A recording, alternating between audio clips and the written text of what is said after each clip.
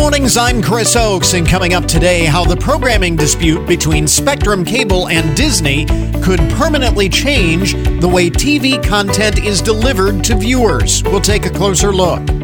Also this morning, our Throwback Thursday segment in honor of today's Silent Watch in downtown Findlay. The co-founder of Silent Watch shares the story of that organization and their work for veterans. Happening around town, more than 24 resources to help seniors take control of their health, finances, and daily living needs all in one place. At next week's Senior Expo, we'll have details. And registration for a new year of scouting gets underway next week with several BSA events already planned for this fall and beyond. Mark Kogan will tell us what's happening. This is the Good Mornings Podcast Edition for Thursday, September 7th, 2023. One of the first things that jumped out at me when I was perusing the newswire this morning, because the internet these days is so ubiquitous. I mean, the internet is everywhere, always on the internet, always connected. Is this a good thing or a bad thing for people? A new study from the Journal of American Geriatrics Society, so looking at the impact of the internet on older Americans, they say that using the internet is linked to cognitive benefits and drawbacks. It's actually a little bit of both.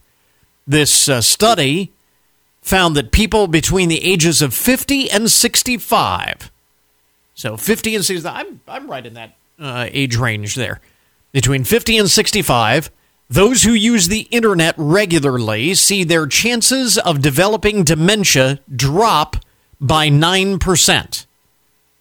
For those between the ages of 50 and 65 who use the internet regularly. However, that being said, those who use the internet for more than 2 hours a day saw their risk for dementia increase. So, using the internet regularly is a good thing. Using it for more than 2 hours a day, not such a good thing. So apparently there is a sweet spot in how much of the internet we use. And what I'm wondering about this, more than anything, my first thought was, how do you define using the internet? I mean, some of that would be easy. You go on Facebook and you're scrolling through your social media feed, that's using the internet.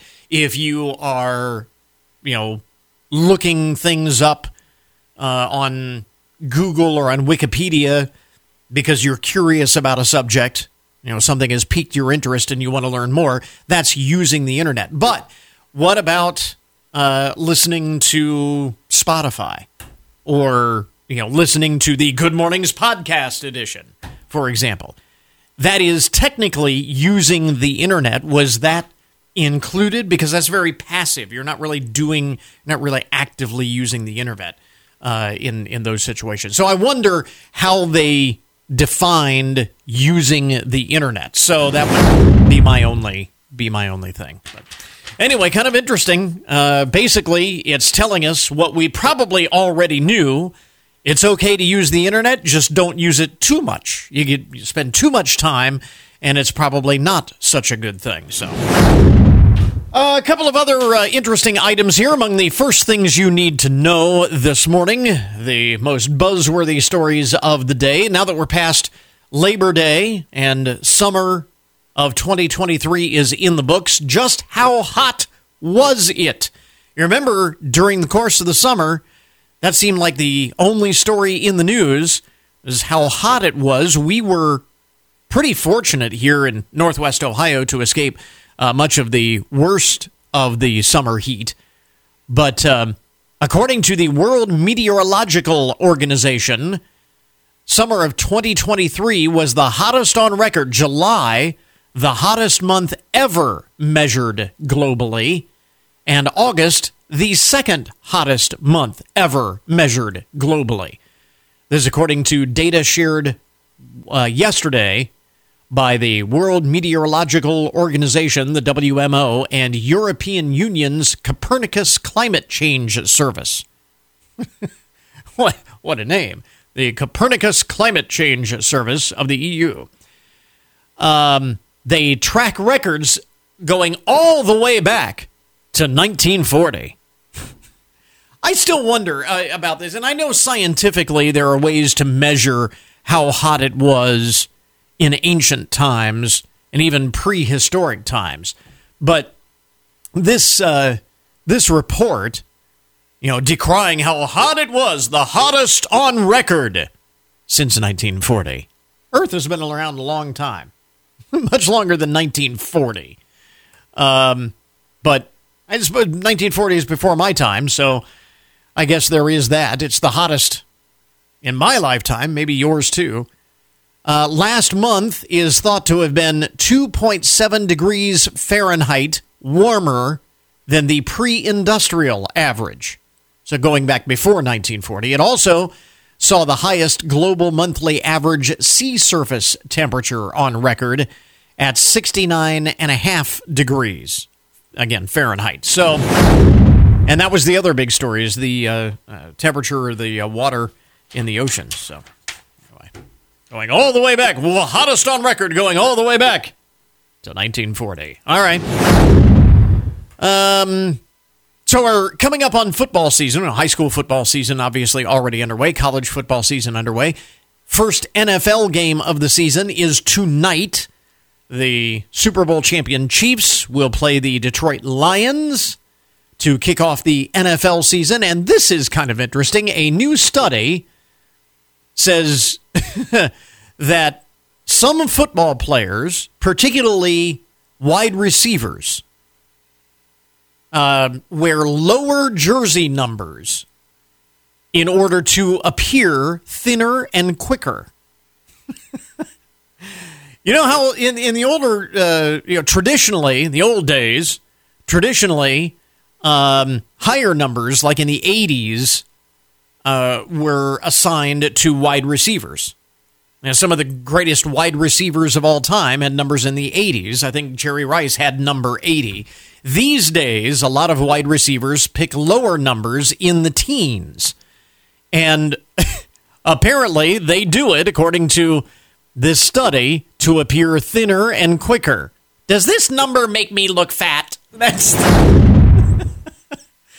in 2019, an ESPN report explored why many NFL wide receivers opted for jersey numbers in the teens, and they discovered that many felt these lower numbers made them appear to run faster than higher numbers. They appear to run faster, okay.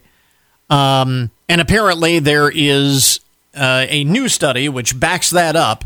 They looked at why and how athletes choose the jersey numbers that they later become famous for. So there you go. They don't want to look fat.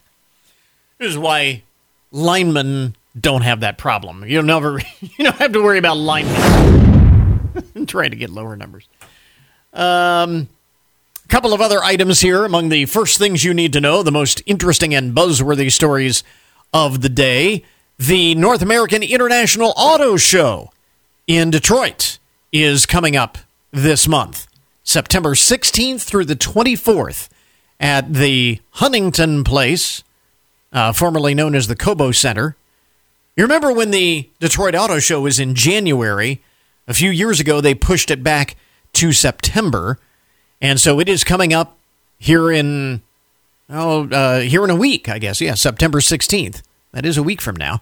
This year's lineup will include 35 brands on display, the usual domestic brands from Detroit's Big Three, of course, but also vehicles from many luxury and exotic brands, as you might expect. Promoters of the North American International Auto Show also promise a few surprises for those who go up to attend the auto show this year, including an indoor track showcasing electric vehicles. So there you go.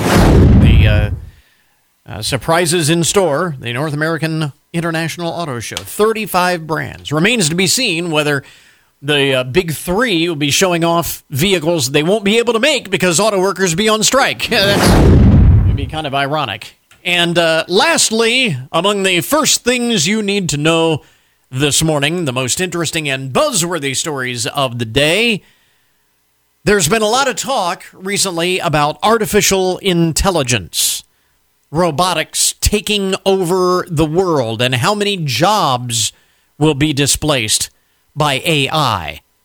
Well, a new report, and I saw this, I think NPR had the report. I don't know if they did the study or they were just reporting on the study, but anyway, a new report from NPR said that the top city that could lose the most jobs to artificial intelligence, Las Vegas. It's kind of interesting. The tourism-heavy economy of Las Vegas has left many workers vulnerable to being replaced by robots, and the city should work to diversify its economy to make sure that humans still have jobs, as according to an analyst in the report. And they say it's already common to see robots doing jobs in Las Vegas, including bartending. I don't know, the last time my wife and I were in Vegas last year, we actually saw this, the Tipsy Robot. It's a bar where you order the drinks on a touchscreen, and then a robot makes the drink and delivers it to you.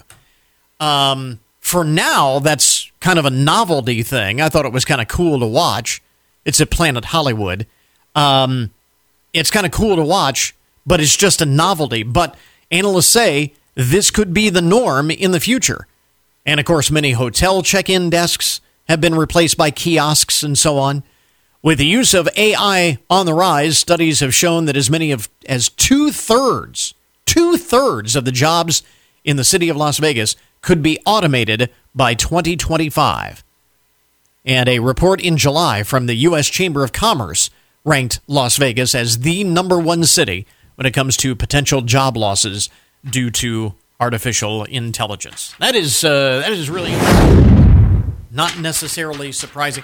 Again, I've seen some of what they're talking about, and it seems like it's more of a novelty than a trend, but I guess as the technology continues to evolve, it could become a trend.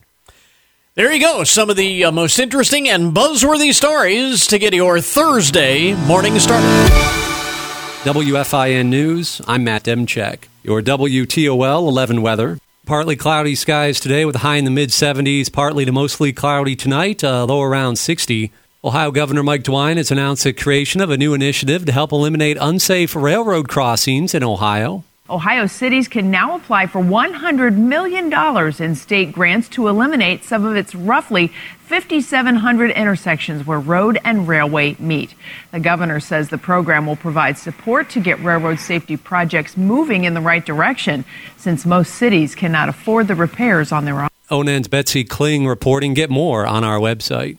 The Hancock County Sheriff's Office is conducting a short public survey about the services it provides. Among the questions in the survey, people are asked how they would rate their satisfaction with the Sheriff's Office's professionalism and responsiveness to community needs. Also, people filling out the survey are asked what they see as the greatest opportunities over the next 2 years, as well as the biggest challenges. The Hancock County Sheriff's Office says it'll use the feedback from the survey to help improve its services to the community. We have a link to that survey and the story on our website. It's game on at the United Way of Hancock County, whose upcoming campaign kickoff events will combine team-building opportunities with community impact. We're quickly gearing up to kick off another campaign season and looking forward to doing it in an engaging, community-oriented way. United Way CEO Angela DeBasi says they'll launch their 2023 annual campaign this month with 2 community sports tournaments, a kickball tournament and a pickleball tournament, designed to build corporate enthusiasm, engage volunteers, and educate the public on the agency's mission and reach. Get more details in the story on our website.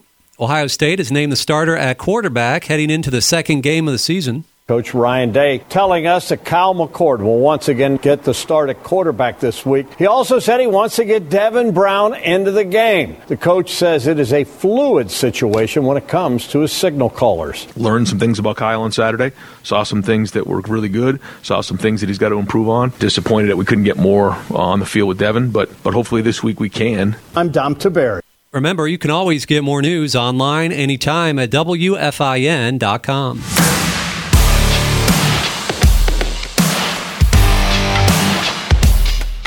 So maybe this happened to you this past weekend. Many Spectrum TV subscribers, myself included, got an unwelcome surprise when they tuned in for the first Saturday of college football season, only to find out that ESPN and other Disney-owned stations were missing from their channel lineup. And from the way it sounds, those channels may not be back anytime soon. CNET expert David Katzmeyer joins us this morning to explain what's going on. And certainly, David, disputes over carriage fees and things like that are nothing new in the world of cable and satellite TV, but this one feels very different.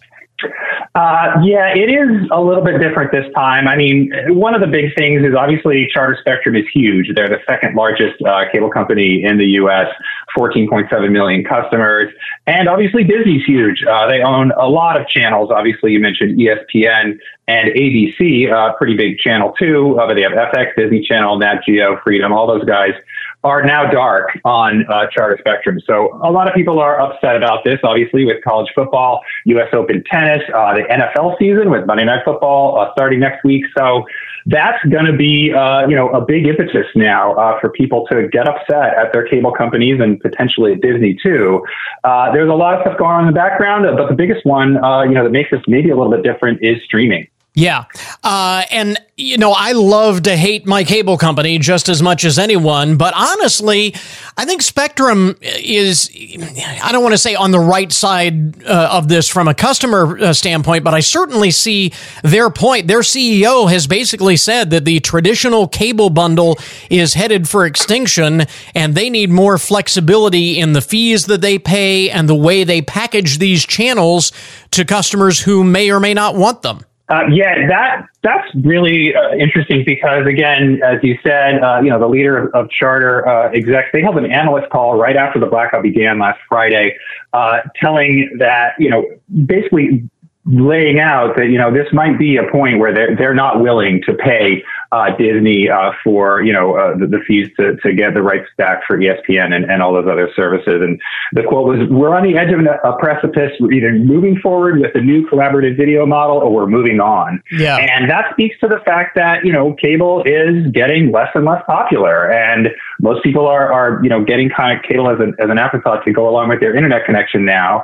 And so companies like Charter and Comcast and all the other big cable companies out there have to kind of figure out, a new business model. And a lot of that does involve streaming. Meanwhile, earlier this year, Disney had already talked about sometime in the future offering ESPN as a standalone streaming service itself. And one would think that losing some 15 million Spectrum subscribers might accelerate those plans. Yeah, that's true as well. I mean, again, I think bigger picture, a lot of these services, individual services that offer, for example, an ESPN Sports, or even individual channels, are going to be going to an a la carte streaming model. We've seen that on some of these, sports, regional sports networks, for example. You can watch the New England Sports Network, NESN, in that region for, $30 a month, again, without a cable subscription, entirely a la carte. Mm-hmm. And at CNET, we really tell people, we steer people towards streaming because you really are not beholden to any contract. The pricing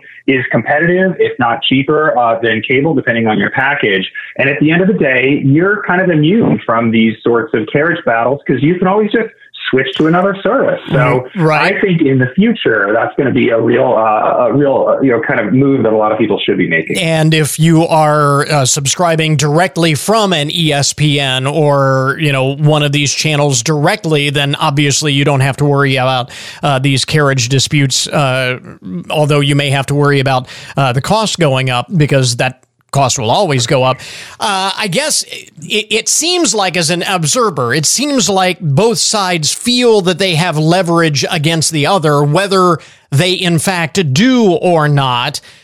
And it just seems like when the dust settles, the entire multi-channel TV universe may look dramatically different than it does today.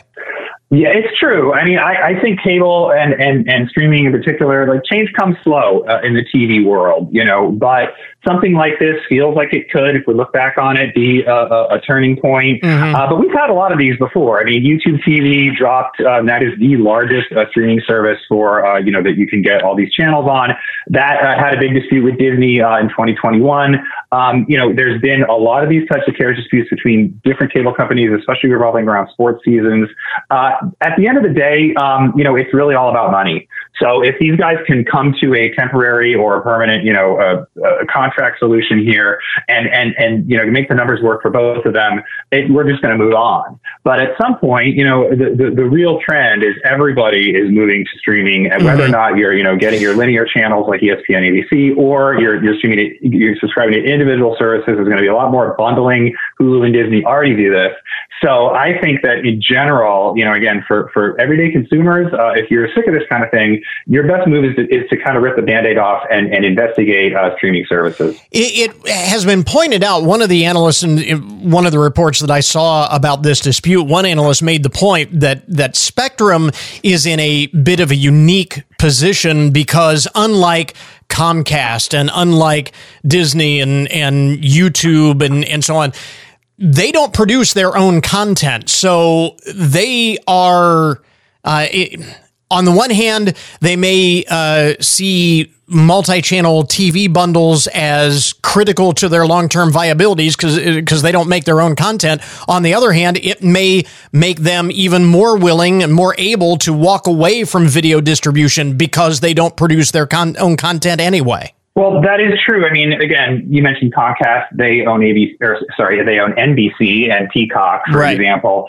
And a lot of these larger, pipes, if you will, the companies that just distribute the internet and TV, access with monthly contracts and things like that, have looked into, adding content. At the end of the day, you can get this content as a subscriber if you have an internet connection.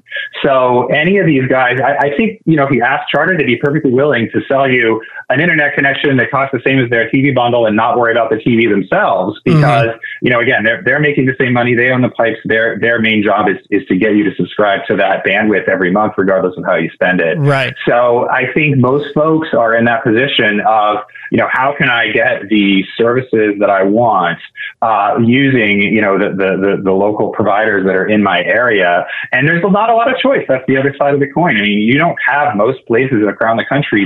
Your only choice is Charter Spectrum, or your only choice is Verizon Fios. It's generally those two around most places in the U.S. So that's one big issue with all this, is that you're going to have to choose one or the other if you want broadband internet. And it is worth pointing out that a lot of smaller cable operators have already done that, gone away from and just ditched their video component and become an internet company and said, hey, subscribe to one of the streaming services. This would be the biggest company to yet do that. But at the end of the day, it seems like both sides in this fight are digging their heels in and preparing for a protracted dispute. Like I said, we may be experiencing a seminal moment in the way we get our televised entertainment playing out in front of our eyes. Whether it's good or bad for consumers remains to be seen. But again, CNET expert David Katzmaier with us to help break it all down, why it matters, how it may impact us moving forward. David, thanks very much for taking the time. We appreciate it. Anytime. It was a pleasure.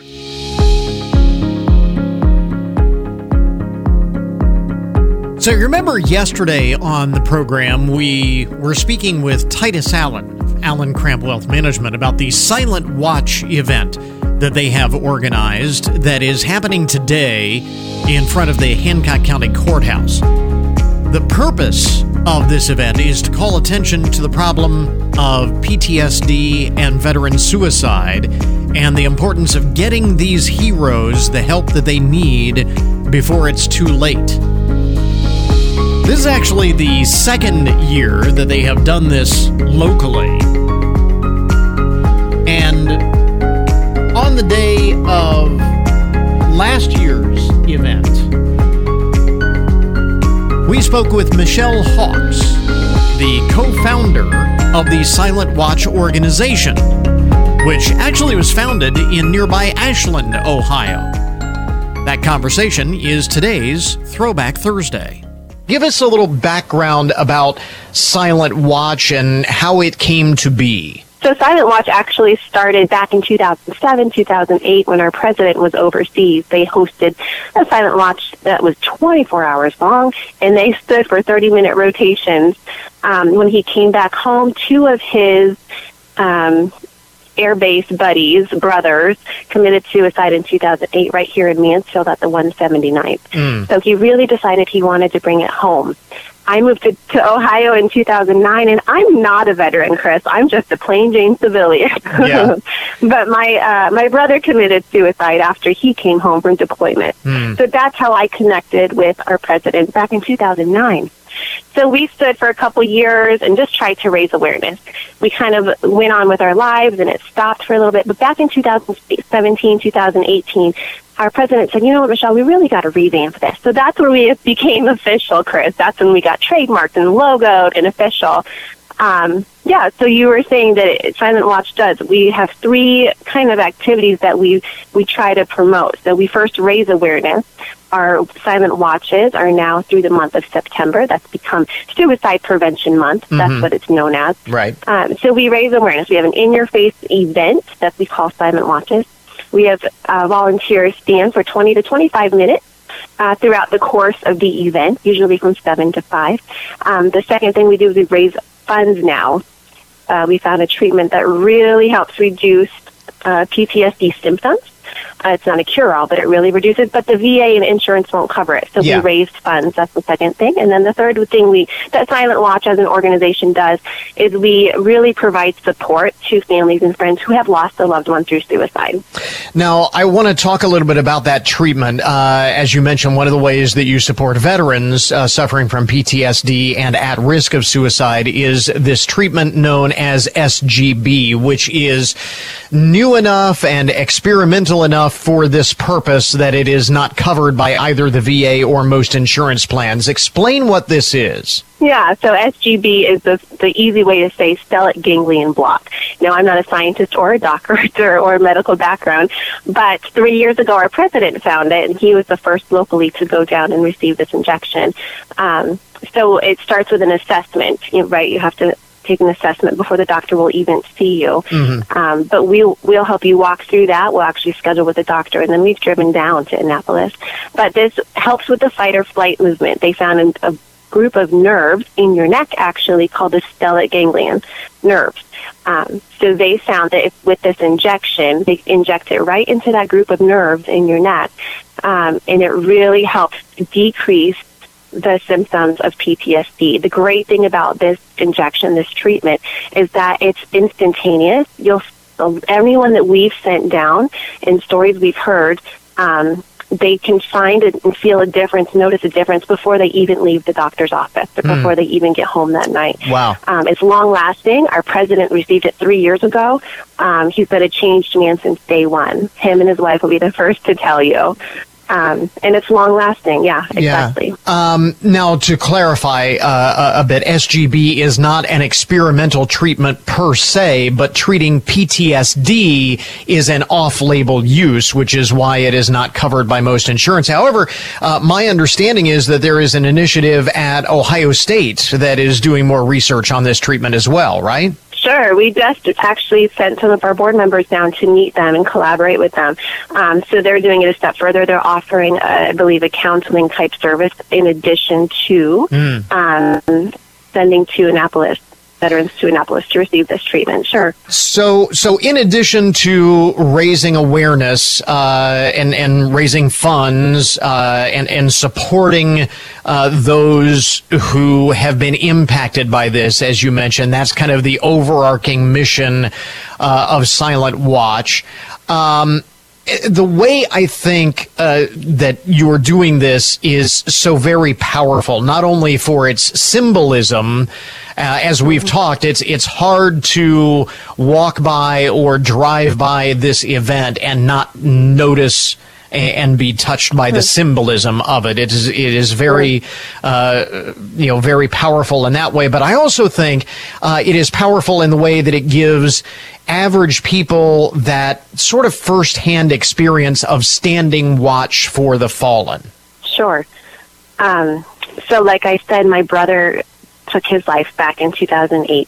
And so even back then, it was a very taboo subject. Suicide in general was a very taboo subject. For a while, it took our family a long time to open up. So exactly, you want a bold in your face. Some people may be turned off because it does seem very bold. A lot of times we use a flag-draped casket. Right.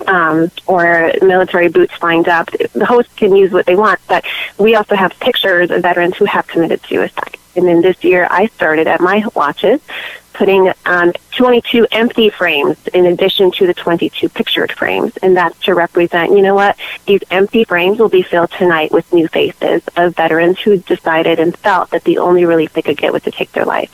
And so we really do want those bold, in-your-face props so that the public will stop and recognize that this is happening. Our mission is to really decrease the number, doing what we can to decrease the number of 22 to 25 veterans a day who are taking their lives. So how do folks help support the mission of Silent Watch? One of the things that you were doing, as we were talking about, is raising funds to help defray the cost for veterans and for first responders, incidentally, who desire to pursue this treatment that we were talking about. So how do folks help? Sure. Well, we are always looking for hosts. Our mission, our goal is to be have a watch in all 88 counties of Ohio. We had, not 88 this year, but we're working towards that. We've also had some in New Hampshire, New York, Wisconsin, Mississippi. So we're not stuck just in Ohio either. So we're always looking for hosts. We're always looking for people to come to the events and help stand, take a 20-minute rotation throughout the duration of the day. And then we're also, again, collecting donations. We have some limited merchandise for sale, but we have a website, www.silentwatch.org, and all of our contact information and mission is up on that page. Again, our conversation with Michelle Hawks, co-founder of the Silent Watch organization from September of 2022, ahead of the first Silent Watch event in Findlay. The second annual Silent Watch is happening today in front of the courthouse, right in the heart of downtown Findlay. It is hard to miss, going on all day long. If you want to learn more, you can go to our webpage, goodmornings.net. It is today's Throwback Thursday.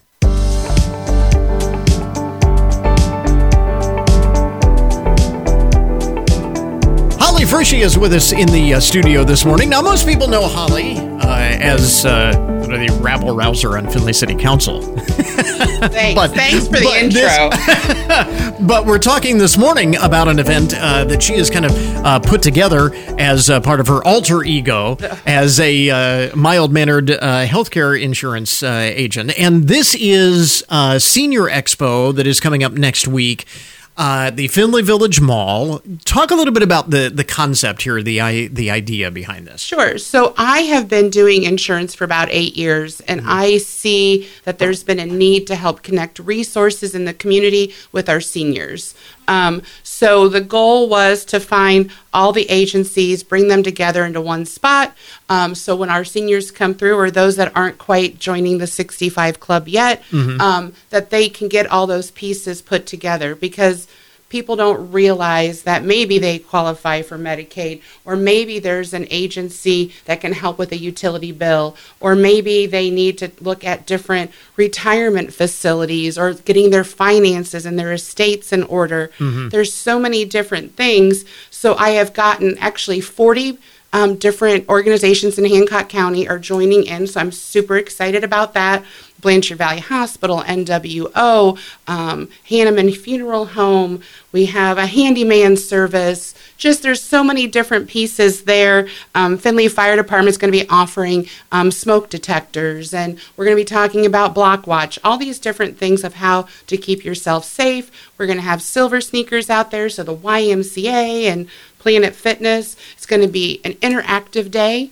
So it's going to be a lot of fun. I have Katie Mag. She is an RN out of Putnam County, and she she's a certified stress management coach, so she's going to make it more fun and teach you that laughter is important for your health. Yeah. So we'll do that at 11:30. I have lunch for the first 200 guests. So it's just going to be a fun day, and I'm excited to see how it goes. A couple of things that really stood out to me about this. Number one, the fact that it is billed as Senior Expo for those 65 plus or minus. Give or take. Yep.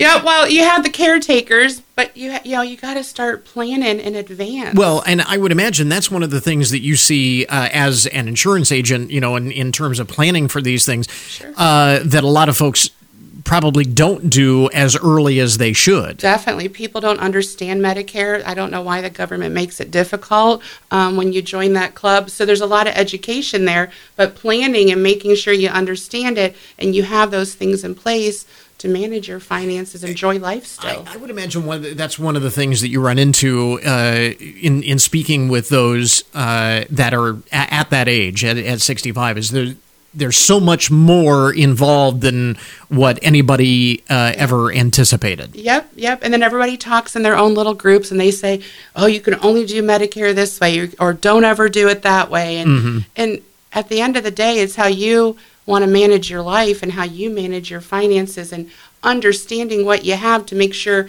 you have the best health possible, the lowest amount of bills, the most benefits. So we all want that. Of course. So every year we got to be talking about that. Yeah, and it is not one size fits all. And that actually is driven home by just the fact that you have so many agencies that are involved. Yes. That drives home the point that there's a lot involved, and it's no one size fits all. Exactly. I mean, and our community's growing, and we have really great resources. Our hospitals are great. Our doctors, there's so many new things coming in, and different ways to get your health care and how you want to retire. My husband's older, so I always tell him, I can't wait we're old enough that we can go to a retirement village, drive that golf cart and just hang out. He gets so mad. But people look at that. For some people, that's the dream, and others, it's not, which actually brings up the other point that I thought was really interesting about this is it's not just health care. You're talking about health care, you're talking about finances, quality of life is really the overarching. Health is huge. Everyday health, people are more and more active, going out to 50 North, going to the Y, just seeing your friends, all those different things are good for your well-being. So if we can keep you healthy and out of the hospital, the Y is there as a resource. That Silver Sneakers for seniors is great. It allows you to get out and do things. And the added benefit of this, everything all in one place, it's at the mall, so it's enclosed and comfy, air conditioned, and all of that. But also gives people the opportunity to ask questions and things like that, because that can be a little intimidating, I would imagine. And I'm going to encourage that at the event. We're going to ask people to take a paper around, visit with each booth, have them initial that they talk to them, ask them a question. Then we'll put them in some fun raffles and some giveaways. There we go. But you have to ask questions. Getting your estates in order, your finances in order. There's a lot anymore to be able to go to a retirement village and live your life, the best life you can live. You're looking at $60,000 to $80,000 a year. So there's a lot to prepare for before you're 65. That's a number that get there. That's jumps like out at it's you. a whoa. Yeah, absolutely. So a lot of resources that will be available. As you mentioned, lunch will be available. You'll have the guest speakers. A lot of terrific information. This is all happening a week from today, right? Yes. Thursday is the day for next week. It's going to be fun. Come out. Support our local businesses. Let them help you and all begins at 10 o'clock. It's 10 a.m. 10 to 2 p.m. Okay. And again, it's obviously free. Just want to get people out to start these conversations. Wear those Fitbit watches, count your steps. You'll get a lot in that day. There you go. Again, and it's not just for seniors. Again, 65 plus or minus. So even folks who are sort of not quite there yet. Not quite there, but starting to think about it. Yep, for sure.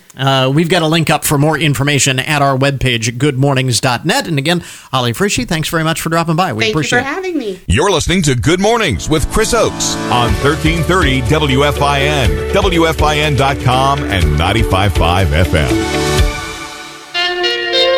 We interrupt this program to bring you a broken news alert. I'll just tell you right up front, it's kind of a light day for the broken news today. Sometimes it's like that. There's some days where we just don't have as much making odd headlines off the newswire, digging a little deeper for the stories today. But we do have a couple of items here that are noteworthy. Item number one is the story of 44-year-old Reza Baluchi, I believe is how you pronounce it. He's from Florida. And he wanted to travel to Europe, as I think a lot of people do. Love to travel to Europe. It'd be a wonderful trip. Now, most people, when they decide they want to travel to Europe, you would hop on board a plane or maybe take a cruise to Europe. If you wanted to do it the old-fashioned way, it takes a lot longer that way. Well, apparently, Mr. Baluchi wanted to make it an even longer trip. He decided he was going to run to London. Now, how would you accomplish that, you ask? Well, he rigged up basically a giant human-sized hamster wheel to allow him to run to London across the surface of the water. The hamster wheel-like vessel was made with a giant metal drum and inflatable buoys. It was propelled completely by human power. He was reportedly found by the Coast Guard some 70 miles off the Atlantic coast last week in his hamster wheel-like vessel, powered by a person running inside, in this case, Mr. Baluchi. Police claim that when he was approached by the Coast Guard, he failed to provide officials with the required registration for his vessel, threatened self-harm, and claimed to have a bomb on board. Finally, he agreed to disembark after several... Apparently, this standoff lasted several days until he finally agreed to disembark. Court documents indicate that Mr. Baluchi has attempted to do this before, in 2014, in 2016, and in 2021. It's not his first go-around, as it were. All of the previous attempts also ended with Coast Guard intervention, it said. I think they should have let him go. I mean, it would have been really interesting once he hits that hurricane that's out there in the Atlantic. How long would it take to run to London? I wonder. Anyway. Let's see. I don't think this is going to catch on. I don't think. Elsewhere in the broken news, now this, I saw this and this just boggled my mind, and it was a jaw-dropping story. Scientists apparently have been able to grow a human embryo-like creation, it says. Let me repeat that. Scientists in a lab have been able to grow a human embryo-like creation. And they've been able to do this without sperm, without egg, without a uterus, in a lab, be able to grow a human embryo-like creation.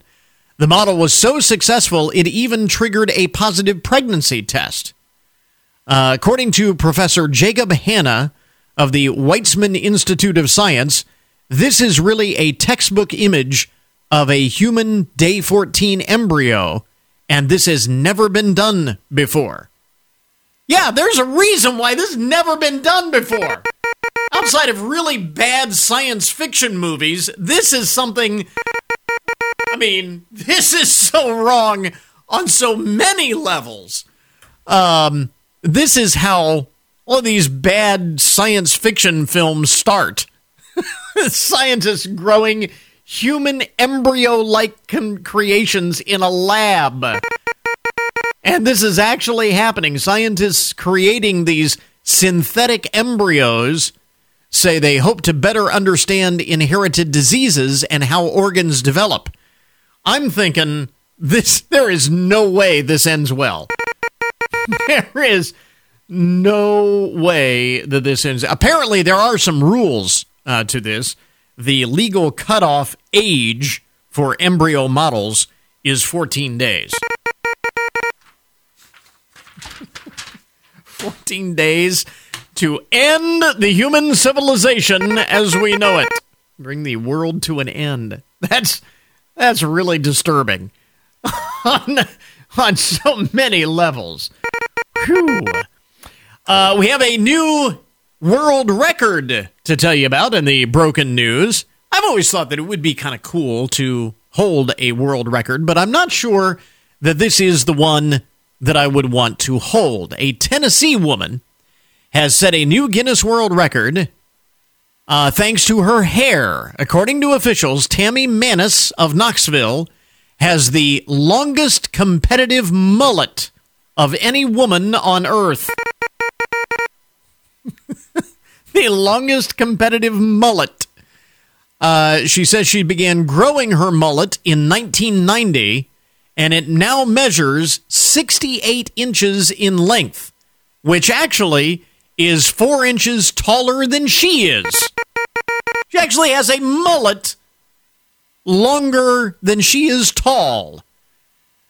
She says most of the time her hair is braided and tucked away to prevent her from stepping on it. I have only one question in this story. Why? Why? 68-inch mullet. Just no. No. And finally, in the broken news this morning, I'm just going to read this story, put this out here, and you decide. New details are coming to light after a human skull was found in a Goodwill donation box in Arizona.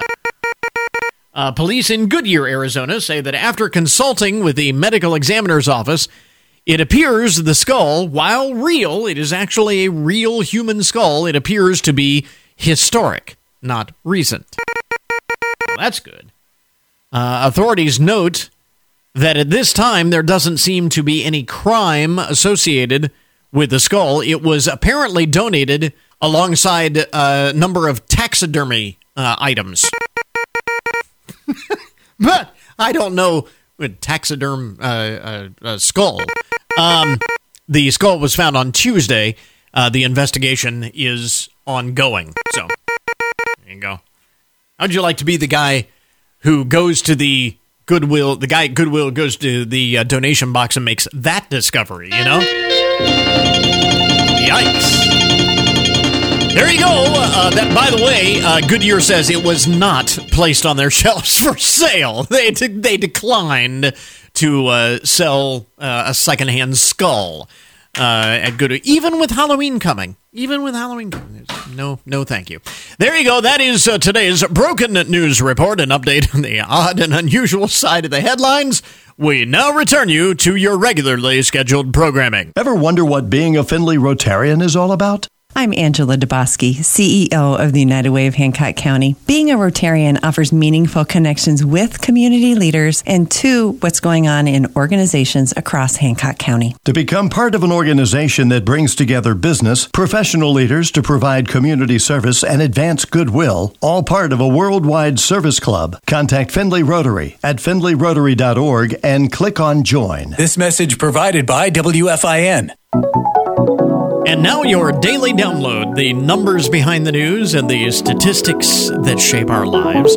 We were talking just a moment ago about all of the entertainment options that people have these days, the video entertainment. You've got the traditional live linear channels on TV that we think of as television. And then, of course, all of the on-demand content, streaming services like Netflix and Prime Video and Hulu and so on and so forth. And then, of course, the other video entertainment that's out there, it's been growing the past several years, is the amount of content being generated by individuals on sites like YouTube and TikTok and Instagram and so on. And it seems like every year there are more and more people creating this content and monetizing it, making money off of this content they create. But are they really making any money? Can you turn this into a job, into a career? A new survey of 2,000 U.S. video gamers suggests probably not. These gamers, who are also streamers, create this digital content online. According to the survey, the average streamer makes just $1,264 a year, or at least in the past year, made a little over $1,200. That's it. 51% of those who stream content have made some money, and 10% say they have actually considered quitting their jobs to become full-time streamers, full-time content creators. But the money's just not there. For most, about 80% of millennials and 79% of Gen Zers consider streaming to be a real job industry. But again, the money is not there. For most, anyway. Only 46% of baby boomers believe that streaming is a quote-unquote real job. To be a streaming success, by the way, those who are successful in this endeavor say that it is essential to collaborate with others to promote your content. So a lot of cross-promotion between content creators, and, of course, very important to have good equipment. You can't make a living off of this just shooting video with your iPhone. You need good professional equipment to really make a run of it. But I thought that was really interesting. If you've ever thought of quitting your job to become a content creator, probably not going to do that. I've always wondered, how much do these people, these content creators, really make? There are some who make millions, of course, but far more that make hardly anything at all, as it turns out.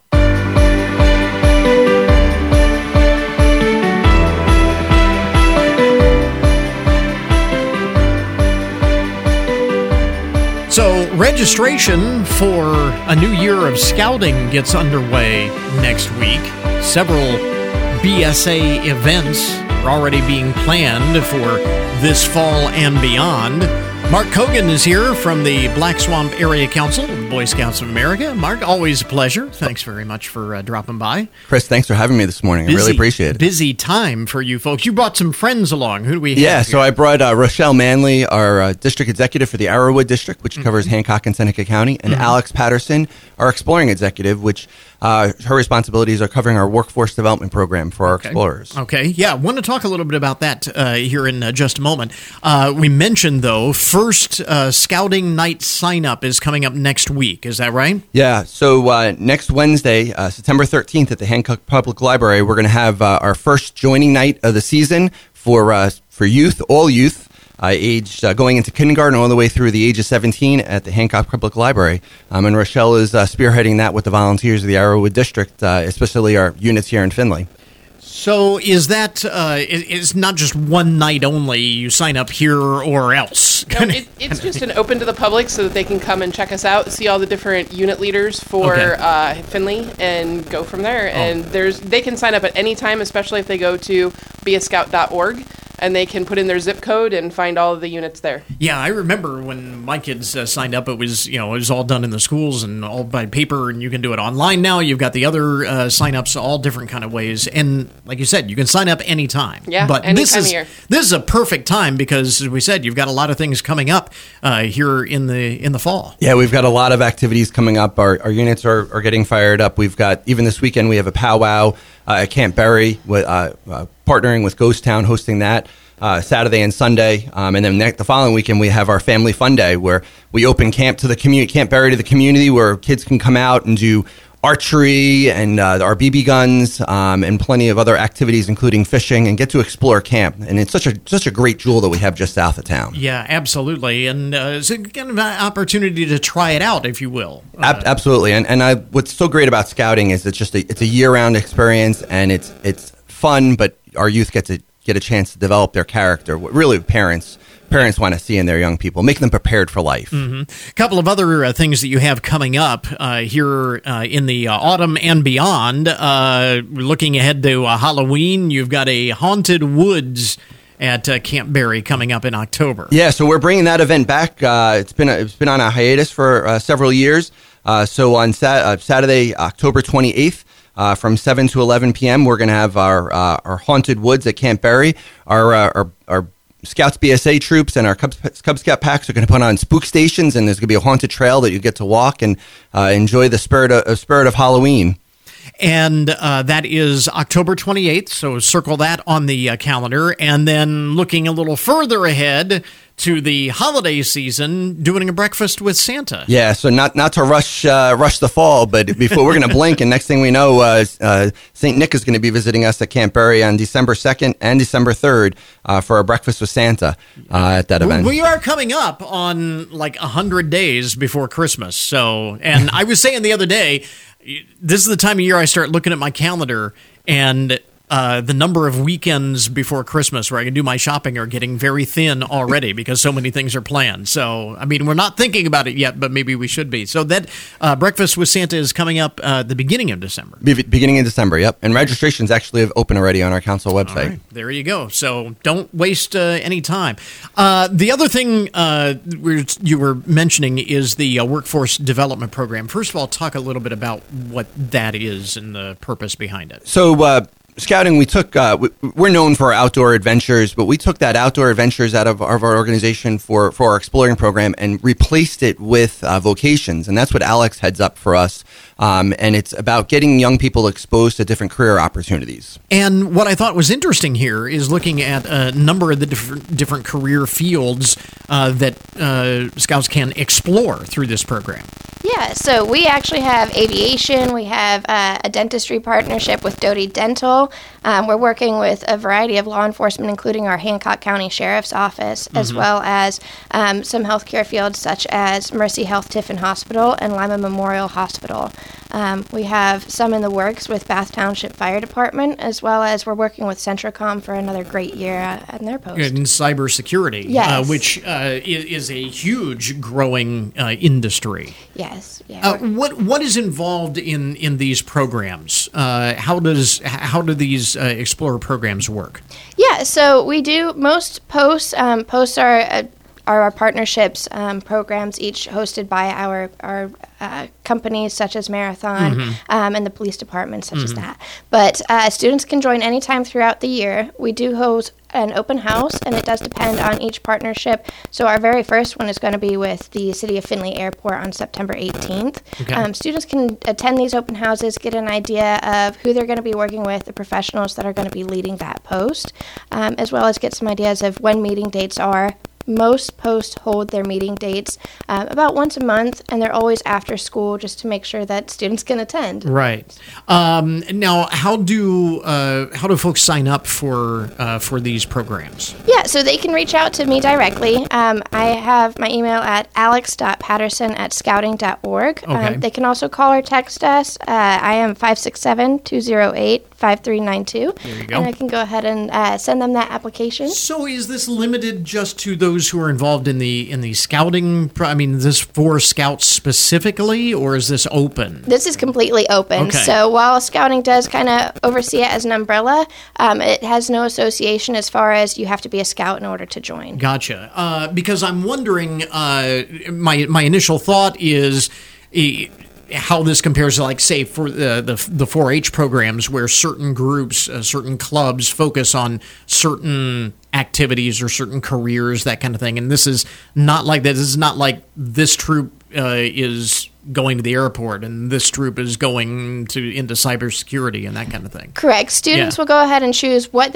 career force they want to go into, and then we can go ahead and match them up. But the beautiful thing about exploring is we want to encourage students to explore. So you might think you want to become a pilot, but if you want to become a dentist, you can go to that post as well. and I would imagine that's one of the beauties of it is that you can expose to all of those different things. Maybe people wouldn't even have thought about. Absolutely. Yeah, we want to save you time, money, and energy before you spend all these years investing yourself in something and then who knows what kind of interest will be tweaked in that thing. And the response from the communities really seems to be pretty solid there. Yes, so, we're so obviously excited. they see the value of that. Yeah.